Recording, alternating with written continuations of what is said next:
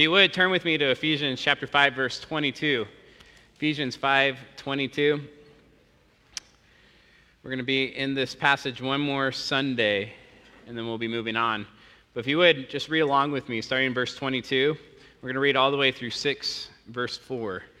So verse 22, wives, submit to your own husbands as to the Lord.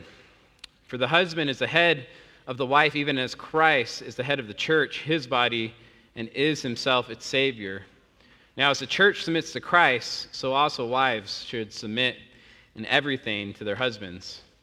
Husbands, love your wives as Christ loved the church and gave himself up for her, that he might sanctify her, having cleansed her by the washing of the water with the word, so that he might present the church to himself in splendor, without spot or wrinkle or any such thing, that she might be holy, without blemish.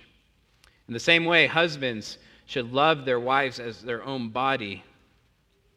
He who loves his wife loves himself. For no one ever hated his own flesh, but nourishes and cherishes it, just as Christ does the church, because we are members of his body. Therefore, a man shall leave his father and mother and hold fast to his wife, and the two shall become one flesh. This mystery is profound, and I'm saying it refers to Christ and the church. However, let each one of you love his wife as himself, and let the wife see that she respects her husband. Children, obey your parents in the Lord, for this is right. Honor your father and mother.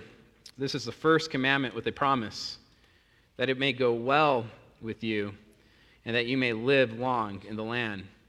Fathers, do not provoke your children to anger, but bring them up in the discipline and instruction of the Lord.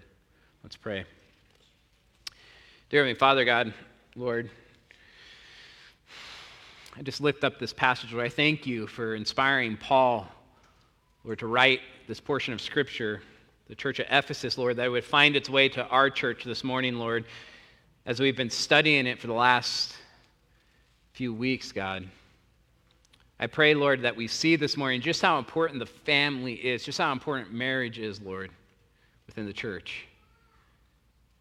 God, as I have been praying, Lord, I pray that our church, Lord, is a light on a hill, Lord, that the families within our church, Lord, the marriages within our church, Lord, are an example, Lord, are not just an example, but they point to foundational truths, realities, Lord, that are beyond marriage itself and the family itself. Be with us this morning as we look at these things. In your Son's name, amen. This is the last time we'll be in this passage. Next week we'll move on. This passage that is one of the clearest, if not clearest, passages on the family in all of Scripture. And as I've been saying, it's also one of the most controversial portions of Scripture in the Bible. Western civilization long ago rejected its biblical foundation. It rejected the Bible as its ultimate authority, ultimate standard of truth. Therefore, when it comes to the family, it was only a matter of time before our culture, before Western civilization asked the question, why does the family have to start with one man and one woman? Secular society doesn't have an answer to this question, or questions like it. The best it can offer is tradition. Secular society has no ontological truth or ultimate reality to say this is what a family should look like. That's why we see cohabitation questioned as, why marry at all in the first place? Homosexuality. Why a woman and a man? Transgenderism. Why can't a woman become a man? Polygamy. Why not many women or many men? Whatever comes after this. Right? These are all attacks on the family, the biblical understanding of the family, divorce, egalitarianism, gender confusion, abortion. Just think about that for a second. The most unsafe place for a child in America is within the mother's womb. The family is under attack in our culture. And here's the point. A secular postmodern society has no answer to the question, why the family? Or why does it matter? Or what is a family? Therefore, our culture has opened the door to define marriage and the family any way it wants, and by doing this, they really have destroyed the idea of the family as a whole. I mean, think about it. If the family can be anything, then the family is nothing. By abandoning the Bible, Western civilization has abandoned the substance, the purpose, the meaning behind the word family. I want to be clear, this is not an attack on society. To be honest, without the Bible, there's no reason not to question the traditional family. If it's all tradition. But of course, we know as Christians, the family is much more than just tradition. That's why this sermon this morning, I wanted to spend one more Sunday on this passage, the answer to the question, why the family? I just felt it was too important to move on. One more question, I know a lot of this is going or one more sermon, I know a lot of this is going to be review, but I want to look at the foundation of the family. The foundation of the family, I have 2 points today, 2 foundational truths about the family. The first point is this, the family images God. And the second point is this, the family points to the gospel. The family points to the gospel. So let's look at the first point. The family images God. Look at Ephesians 5:31. It says this, therefore, a man shall leave his father and mother and hold fast to his wife, and the two shall become one flesh. Paul here is quoting Genesis. I just want you to notice the word therefore. Paul quotes Genesis, and it starts with the word therefore, a man shall leave his father and mother and hold fast to his wife. The word therefore tells us that there is an ultimate reality, there's an objective truth that precedes this command. Remember, God's commands aren't arbitrary. There's always a foundational truth, a reality that supports his commands. It's like when you tell your kids, don't touch the stove. Why? Why not touch the stove? Because there's a foundational reality, because the stove is hot. Don't touch the stove is the command. The stove is hot is the ontological truth. It's the ultimate reality, or the reality behind the command. You could reword that command, the stove is hot, therefore, don't touch it. The stove is hot is the reality, don't touch it is the command. Well, look at verse 31. There's a command here, and it starts with the word therefore. Therefore a man shall leave his father and mother and hold fast to his wife, and the two shall become one flesh. What comes before the word therefore? What is the foundational reality behind this command is the question I want to look at this morning. To answer that, we need to go to Genesis. So if you would, turn with me to Genesis chapter 2, verse 18. Genesis chapter 2, verse 18. It doesn't get any more foundational than Genesis. As you're turning there, let me just give you the context of what's going on in the first 2 chapters. We know this is the creation account, and at this point in verse 18, chapter 2, verse 18, God has created the earth, the sea, the sun, the moon, the stars, the plants, animals, and he's created man. And look what it says in verse 18, Genesis 2, verse 18. Then the Lord God said, it is not good. And it's not good. It's the first time God has said this. He's saying creation at this point is not good. It's incomplete. Look at verse 18. Then the Lord God said, it is not good that the man should be alone. I will make him a helper fit for him. In other words, man was incomplete. He was missing something. He was in need. Right? He needed a companion. He needed a helper fit for him. Let's look at verse 19. Now out of the ground the Lord God had formed every beast of the field and every bird of the heavens and brought them to the man to see what he would call them. And whatever the man called every living creature, that was its name. And the man gave names to all the livestock and to the birds and of the heavens and to every beast of the field. But for Adam, there was not found a helper fit for him. Again, there's an incompleteness. Verse 21, so the Lord God caused a deep sleep to fall upon the man. And while he slept, took one of his ribs and closed up its place with flesh. And the rib that the Lord God had taken from the man, he made into a woman and brought her to the man. Then the man said, this at last is bone of my bones and flesh of my flesh. She shall be called woman because she was taken out of man. And then verse 24, therefore, because man was alone, incomplete, right? Because woman was made to complete him, to be his companion, to be his helpmate. Because of these realities, therefore a man shall leave his father and mother and hold fast to his wife, and they shall become one flesh. Listen, one man, a man shall leave his father, one woman hold fast to his wife, and the two shall become one flesh. In other words, man and women were created to complement and complete each other. This means man and woman, and this is a profound truth, right, controversial in our society, are different. Right? We know that. They're different. Adam and Eve were made differently. Adam was made first from the dust. Eve was made second from Adam's flesh. Man and woman are different. Biologically, they're different. They have different roles, according to Scripture, different roles within the family, within the church, different responsibilities, different giftings, different authorities. Yet, they are 100% equal in value. They are different, but they're equal in worth. They're equal in their humanity. And in marriage, they become one flesh. What does that sound like? Different, equal in worth, yet one.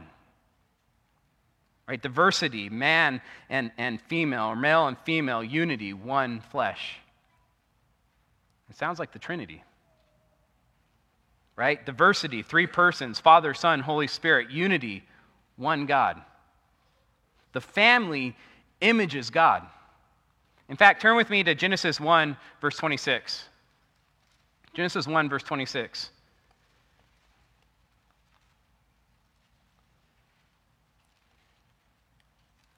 It says this in verse 26, and God said, let us make man in our image after our likeness, right? God made man in his image. Man was made in the image of God, and let them have dominion over the fish of the sea and over the birds of the heavens and over the livestock and over all the earth and over every creepy thing that creeps on the earth. Verse 27, so God created man in his own image. In the image of God, he created him. Male and female, he created them. Him, unity. Them, diversity. I mean, this is important, right? Creation glorifies God. We know this. Psalms 19 says, the heavens declare the glory of God, but only man images God out of all creation. And look what it says in verse 26. Let us, plural, make man in our, plural, image, after our, plural, likeness. That's because God is a Trinity, three persons. And look at verse 27. So God created man in his own image. In the image of God, he created him. Male and female, he created them. Marriage images God. Unity, one flesh. Diversity in roles, relationship, authority. Diversity in gender. And that comes all before the therefore in Genesis 2:24. Therefore, a man shall leave his father and mother and hold fast to his wife. Diversity, right? One man, one woman. And they shall become one flesh, unity. The family images God. Actually, just think about this. The Bible is clear but the husband has authority. We've gone over this the last few weeks. The husband is to lead the family. He has authority over the wife. But the husband and wife has authority over their children. Yet, they're all 100% equal in value. Think about the Trinity. The Father has authority over the Son. The Bible's clear on that. The Father and the Son both have authority over the Holy Spirit, yet all 100% equal in value. Listen, your marriage, your family is meant to image God. It's meant to image God. It's a foundational truth that the family was modeled after. The family images God. Second point, though, is the family points to the gospel. The family points to the gospel. Turn back to Ephesians 5, verse 31. We've been saying as we've been going through this passage that the family is foundational to society. That's clear, but listen, marriage is foundational to the family. Therefore, the marriage union is the most important relationship in all of society. In fact, you want to destroy a society? Destroy marriage. And the society will crumble. Look what 31 says. Ephesians 5, verse 31 says this, Therefore, a man shall leave his father and mother and hold fast to his wife, and the two shall become one flesh. Again, this is the family. It images God. But look at verse 32. This mystery is profound. And I'm saying that it refers to Christ and the church. Marriage is a testimony to Christ and the church. Look what verse 32 says. It says this mystery is profound. We've talked about this word mystery in the New Testament. It typically means, when you see the word mystery in the New Testament, it typically means something that was hidden in the past, in the Old Testament, that is now revealed in the New Testament. And it fits here. Paul starts with an Old Testament reality in verse 31. Therefore, a man shall leave his father and mother and hold fast to his wife, and the two shall become one flesh. That's Genesis. Then he moves to something revealed in the New Testament. Verse 32, this mystery is profound, and I'm saying it refers to Christ and the church. Marriage points to Christ and the church. It's been revealed in the New Testament. This mystery is profound, Paul says. The Greek word for profound there is mega. It means great. Some of your translations has this mystery is great. And I'm saying that it refers to Christ and the church. Again, look at Ephesians 5, verse 25. We've talked about this. Verse 25 says this, Husbands, love your wives. That's the command. It's imperative. Husband, love your wives as Christ loved the church. That's the reality. It could be switched around. It could be like this. Christ loved the church. Therefore, husbands, love your wives. It's like the stove is hot. That's the reality. Therefore, don't touch it. That's the command. Christ loved the church, therefore, husbands, love your wife. In fact, look at verse 25. It says this, Husbands, love your wife as Christ loved the church and gave himself up for her, that he might sanctify her, having cleansed her by the washing of water with the word, so that he might present the church to himself in splendor, without spot or wrinkle or any such thing, that she might be holy and without blemish. The word holy here is hagios in Greek. It's pertaining to being holy or to the sense of superior moral qualities. Blemish is amomos. It's pertaining to being without fault and hence morally blameless. Ephesians 5 is saying God the Son loved the church so much that he gave his life for her to sanctify her, that she, the church, might be holy and without blemish.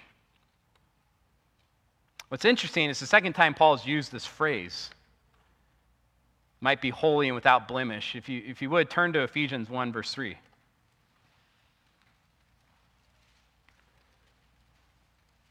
Ephesians 1, verse 3. You should be very familiar with this. Ephesians 1, verse 3 says, Blessed be the God and Father of our Lord Jesus Christ, who has blessed us in Christ with every spiritual blessing in the heavenly places, even as he chose us in him before the foundation of the world, that we, this is the church, should be holy and blameless before him.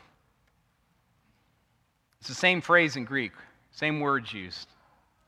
There's a connection here. Remember, the first 3 chapters is the deep theology. The second 3 chapters is the application, right? The commands that come from these deep theologies. Paul is making a connection here, chapter 5, with the very beginning of Ephesians. In Ephesians 1:3, listen, God the Father, from eternity past, it says, before the foundation of the world, God the Father chose us that one day we should be holy and blameless. In Ephesians 5:25 through 27, God the Son loved us so much, he died for us, sanctified us, that we should be holy and blameless.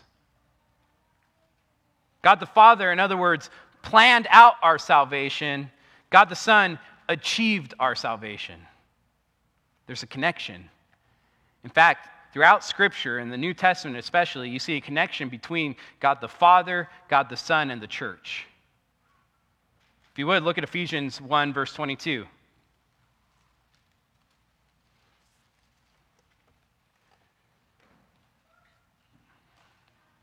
It says this in verse 22, and he, this is God the Father in the context, and he, God the Father, put all things under his, this is God the Son, feet, and gave him as head over all things to the church, which is his body, the fullness of him who fills all in all. Christ is head over all things, meaning he has authority over everything. But then Paul gets very personal in verse 22. He says, and he put all things under his feet and gave him as head over all things to the church, which is his body. There's nothing more personal than your body. Look closely what's happening here. God the Father is the one acting, and he gives the Son, he gives Jesus to the church, which is his body. In other words, from eternity past, God the Father he elected a group of people. Ephesians 1:4 says this, he chose us in him before the foundations of the world to be redeemed by his Son. Ephesians 1:7 says, in him we have redemption through his blood, the forgiveness of our trespasses, to become the body of Christ. Ephesians 1:22, and he put all things under his feet and gave him as head over all things to the church, which is his body. I just don't know if we understand how deep our salvation truly is, the realities behind it. If you would, turn with me to Titus 1:1.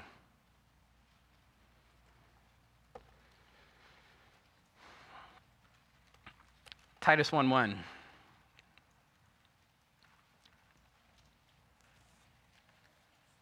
It says this in verse 1. Paul, a servant of God, that's God the Father. Paul, a servant of God, and an apostle of Jesus Christ, that's the Son, for the sake of the faith of God's elect, that's the church,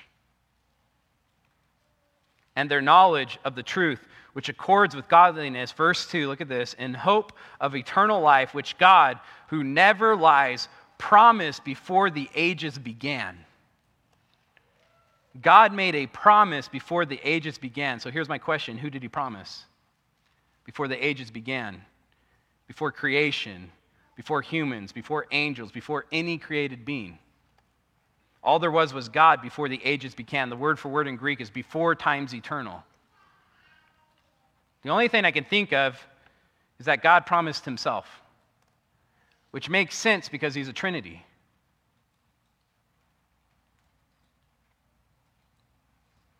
Turn with me to 2 Timothy chapter 1, verse 8.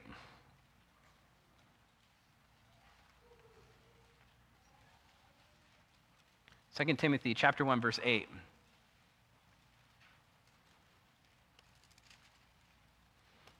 Listen to what it says, verse 8. Therefore, do not be ashamed of the testimony about our Lord, nor of me in prison, his prisoner, but share in suffering for the gospel by the power of God, who saved us and called us to a holy calling, not because of our works, but because of his own purpose and grace, which he, this is the Father, gave us, the church, in Christ Jesus before the ages began.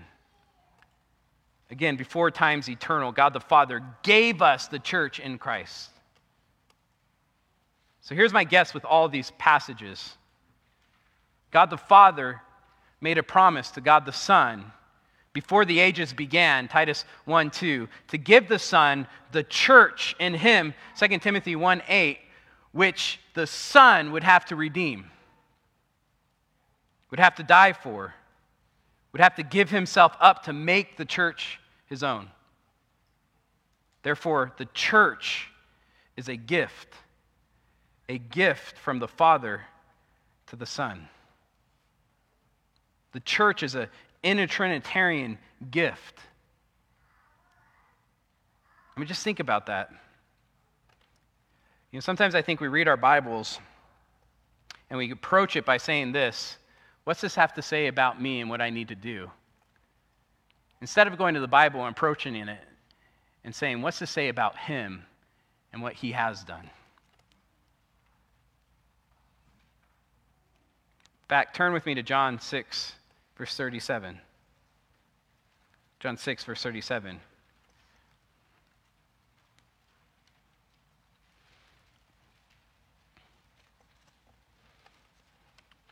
In this passage, Jesus is talking, verse 37, and Jesus says, all that the Father gives me, that's the Son. All the Father gives me, the all is the church.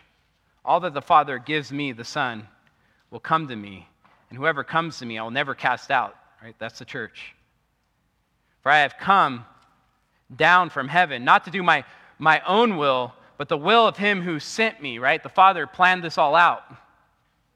And this is the will of him who sent me, that I should lose nothing of all that he has given me, but raise it up in the last day.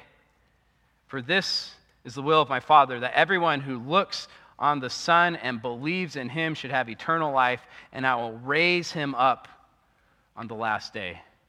That's the church. Turn to John, the Gospel of John, chapter 10, verse 27.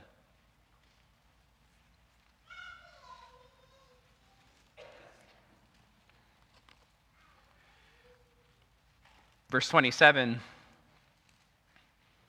says this: my sheep, it's the church, my sheep hear my voice, and I know them, and they follow me.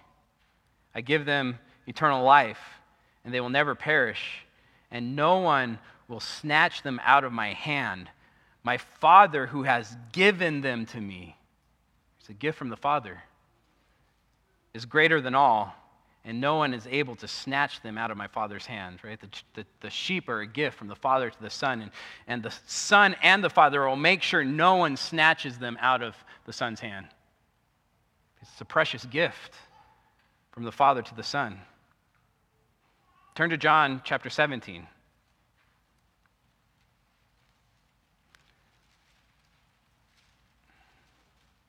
John chapter 17, this is an amazing chapter. If you're not familiar with this portion of Scripture, it's a prayer from the Son to the Father. And in fact, it's a prayer that the Son is praying for his people. And we get an insight here of how the Father and the Son communicate. I mean, just think about that.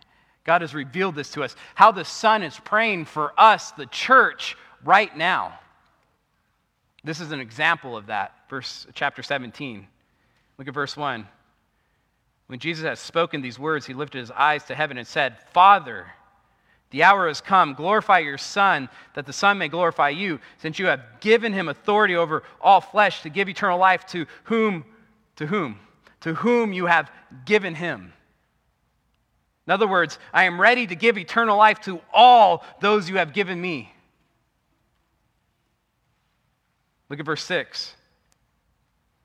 I have manifested your name to the people whom you gave me. Out of the world, yours they were, and you gave them to me, and they have kept your word. Look at verse 9. I am praying for them. I am not praying for the world, but for those whom you have given me, for they are yours. Look at verse 24. Father, I desire that they also, whom you have given me, may be with me where I am, to see my glory that you've given me because you loved me. When? Before the foundation of the world. I believe God the Father made a promise in eternity past to God the Son that he would give the Son a redeemed humanity as a gift, the church, a redeemed humanity that would serve and glorify him forever in eternity. I mean, think about that. We're caught up in an inter-Trinitarian promise, a gift from the Father to the Son. But listen, what is the church's relationship to Christ? The church is the bride of Christ. God the Father, in other words, from eternity past, promised his Son a bride. And that's how it all ends.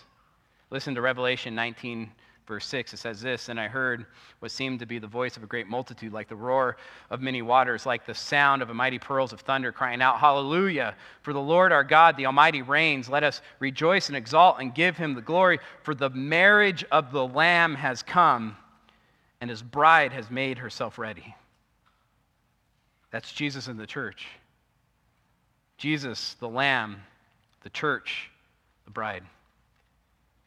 Listen to what Revelations 21 says. Verse 1, "Then I saw a new heavens and a new earth, for the first heaven and the first earth had passed away, and the sea was no more. And I saw a holy city, a new Jerusalem, coming down out of heaven from God, prepared as a bride adorned for her husband." That's how it all ends. God the Father gives his Son a bride adorned for her husband. God brings home a bride for his beloved Son as a gift. And all the saints will live with Christ in the Father's house for eternity. In fact, that's why Jesus says in John 14:2, "In my Father's house there are many rooms. If it were not so, I would not have told you that I go and prepare a place for you." He's preparing a place for his bride. Remember what Paul said? This mystery is great. This mystery is profound. And I'm saying it refers to Christ and the church. Listen, our marriages point to something bigger than us. Something far beyond us. This is a foundational truth that's beyond your marriage. That's why marriage exists, to point us and to point people to Christ's profound love for the church. In fact, Christ had a love for the church well before marriage was invented.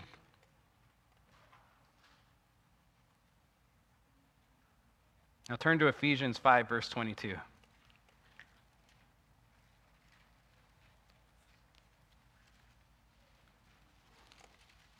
Ephesians 5, verse 22. "Wives, submit to your own husbands as to the Lord." As we've been saying, that's a hard command. It's a very offensive command in our culture. But look what Paul says in verse 23.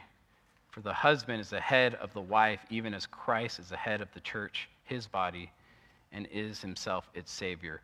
Paul grounds this command in theology and in deep truth and reality. He is saying, glorify God, wives, in your marriage by submitting to your husband.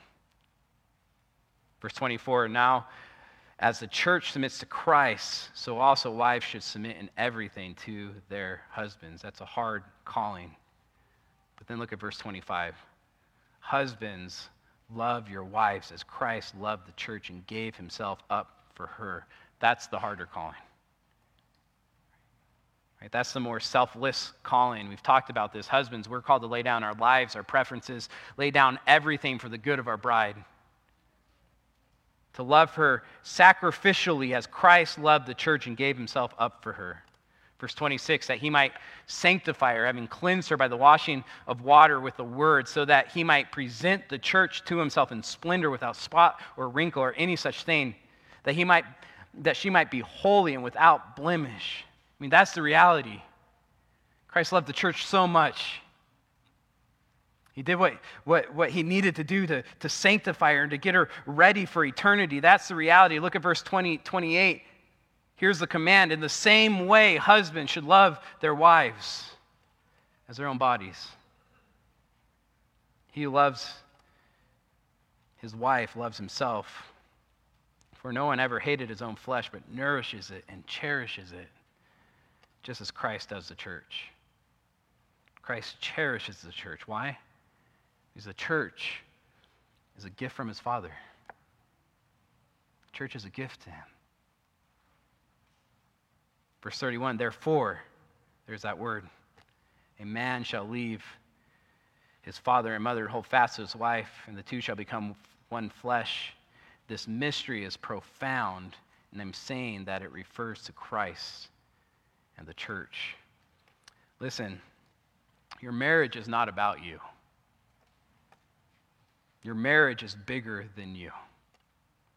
Your marriage is a testimony of God's grace on the church. It's a testimony of the gospel. Therefore, husbands, love your wives. Cherish your wives. Wives, respect and honor and submit to your husbands. Look at verse 32 again. This mystery is profound, and I'm saying it refers to Christ and the church. However, here's the command. Let each one of you love his wife as himself, and let the wife see that she respects her husband. Why does this matter? And why would I spend so much time just going over this again? Listen, it's because God doesn't give arbitrary commands. He didn't arbitrarily say, husbands, love your wives. Right? He didn't look down and say, hey, you know what? I think this is a good idea. Wives, submit to your husbands. God doesn't arbitrarily say that marriage is between one man and one woman. He doesn't arbitrarily say that marriage is for life and the two should become one flesh and not separate. There are grand, profound, great realities that preceded these commands. The family images God. The family points to the gospel. Again, I just want to be clear. The sermon is not an attack on our culture. Our culture is lost. Our culture is lost. We should expect confusion. That shouldn't surprise us. Our hearts should cry out for people that are confused about their gender, confused about what marriage is. Right? That's our mission field. We need to be sharing the good news with people, loving them. Right? This sermon is not an attack on our culture. We need to look at ourselves. This sermon is for the church. We need to make the family a priority in the church. Family is so important. Let me just end with application, and it's quick. Because of these grand, great, profound realities and truths, husbands, love and cherish your wives. Wives, respect, submit, and honor to your husbands. Children, obey your parents. Parents, don't exasperate your children. Let's pray. Dear Heavenly Father, God, Lord, I thank you so much for the family, Lord. I thank you for your grace, Lord. I thank you for the truths that the family point to, Lord, the image of God, this idea of who you are, Lord. 3 in 1, Lord. We see that in the marriage union, Lord, 2 becoming one flesh. I know the Trinity is so far beyond our understanding and so far beyond even the image, Lord. But I thank you that marriage images you, Lord. I thank you the family images you, Lord. I thank you that marriage points to the gospel, Lord. Help us remember that when we are struggling in our marriage, that our marriage is beyond us. It's not about us. That when wives are hard to love, Lord, we remember that our marriage is not about us. When husbands are hard to submit to, Lord, we remember that this is beyond us. And we should love and submit. God, give us the grace that we need to have strong marriages, which are foundational to the family. Give us the grace that we need to have strong families in our church, that we would be a witness to a culture that is falling apart. I pray for that in your Son's name. Amen.